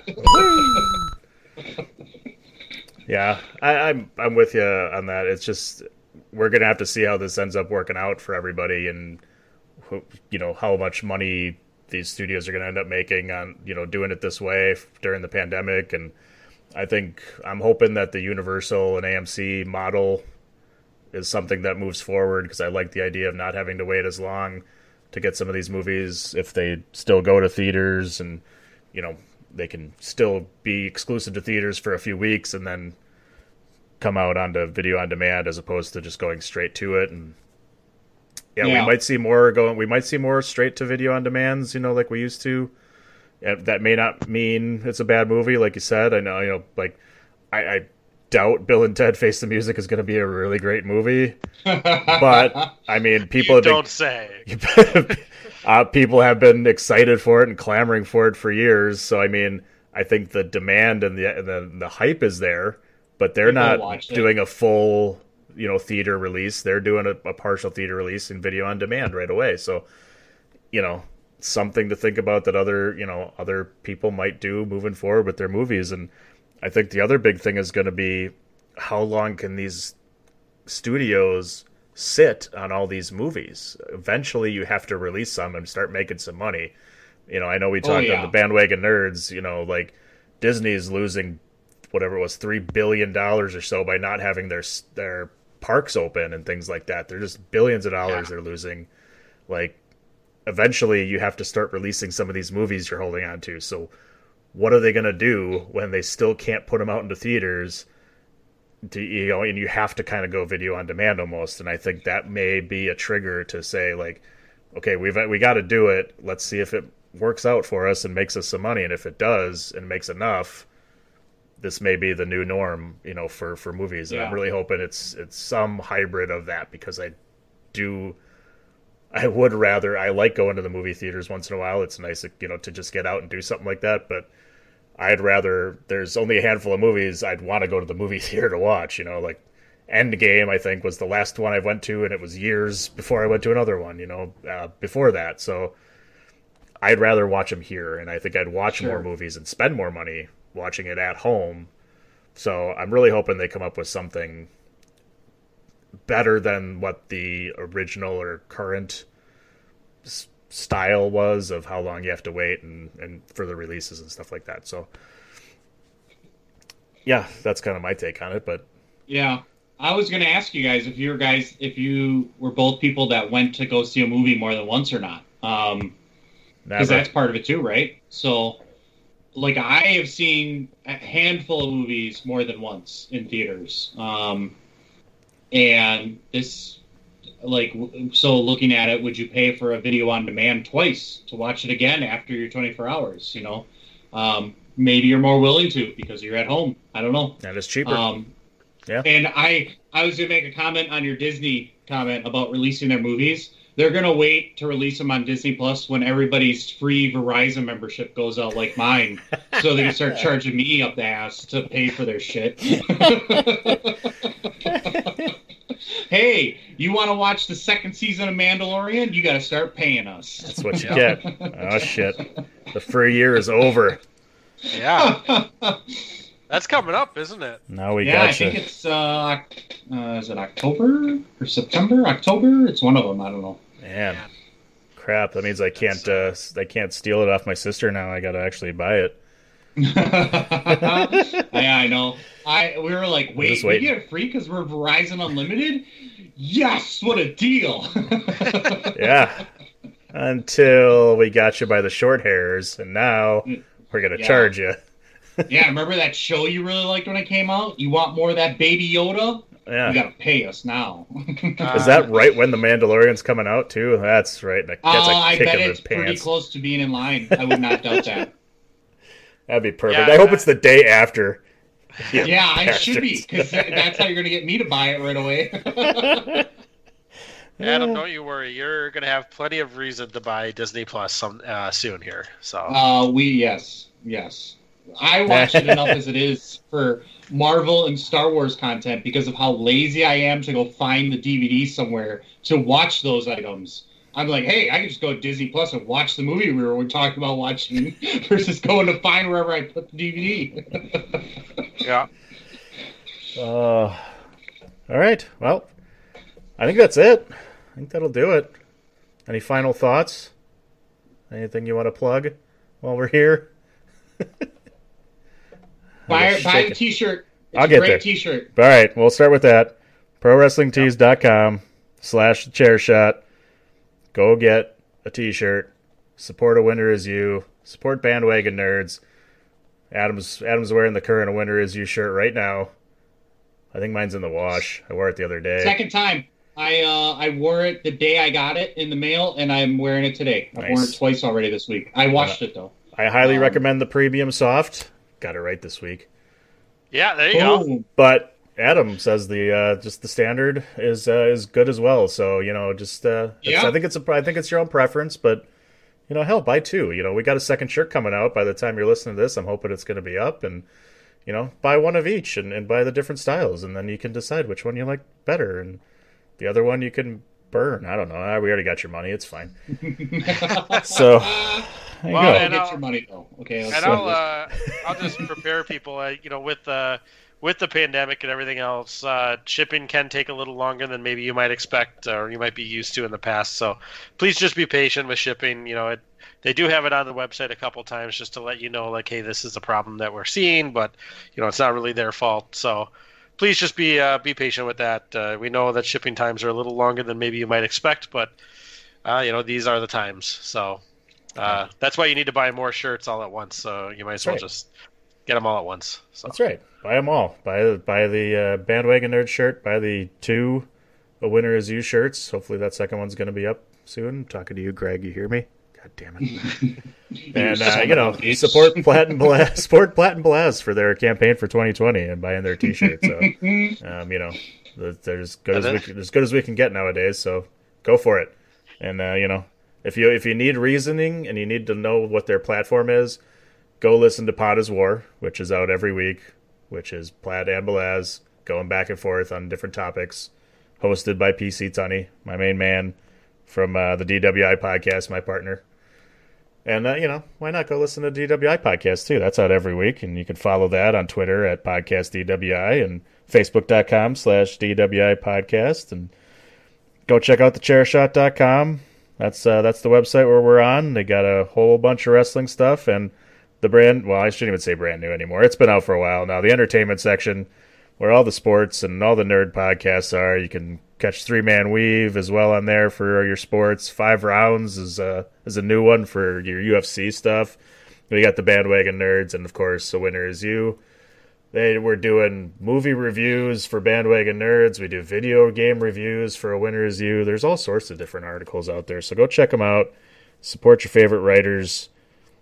And, of course, I guess A Winner Is You, I should mention, is also on Twitter and Facebook. If you want to follow that, go to @AWinnerIsYou, the letter U.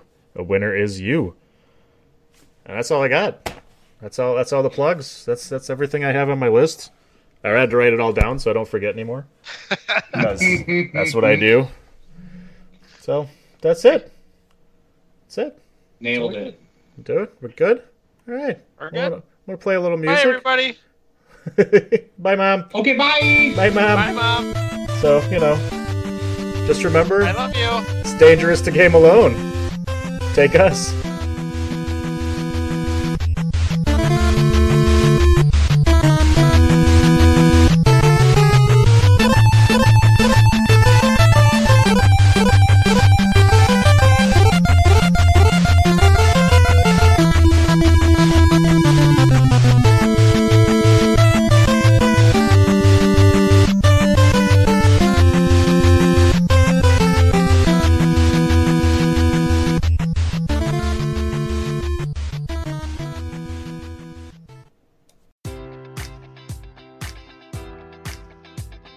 Enjoy all your favorite sports like never before at BetMGM. Sign up using code Buckeye and receive up to $1,500 back in bonus bets if you don't win your first bet. When you register with BetMGM, you'll get instant access to a variety of parlay selection features, live betting options, and the best daily promotions in the business. And with BetMGM at your fingertips, every play and every game matters more than ever. Place your money line, prop, or parlay bets with the king of sportsbooks today. Sign up using code Buckeye and receive up to $1,500 back in bonus bets if you don't win your first bet. BetMGM and GameSense remind you to play responsibly. 21 plus and present in Ohio, subject to eligibility requirements. Rewards are non-withdrawable bonus bets that expire in 7 days. Gambling problem? Call 1-800-GAMBLER. In partnership with MGM Northfield Park.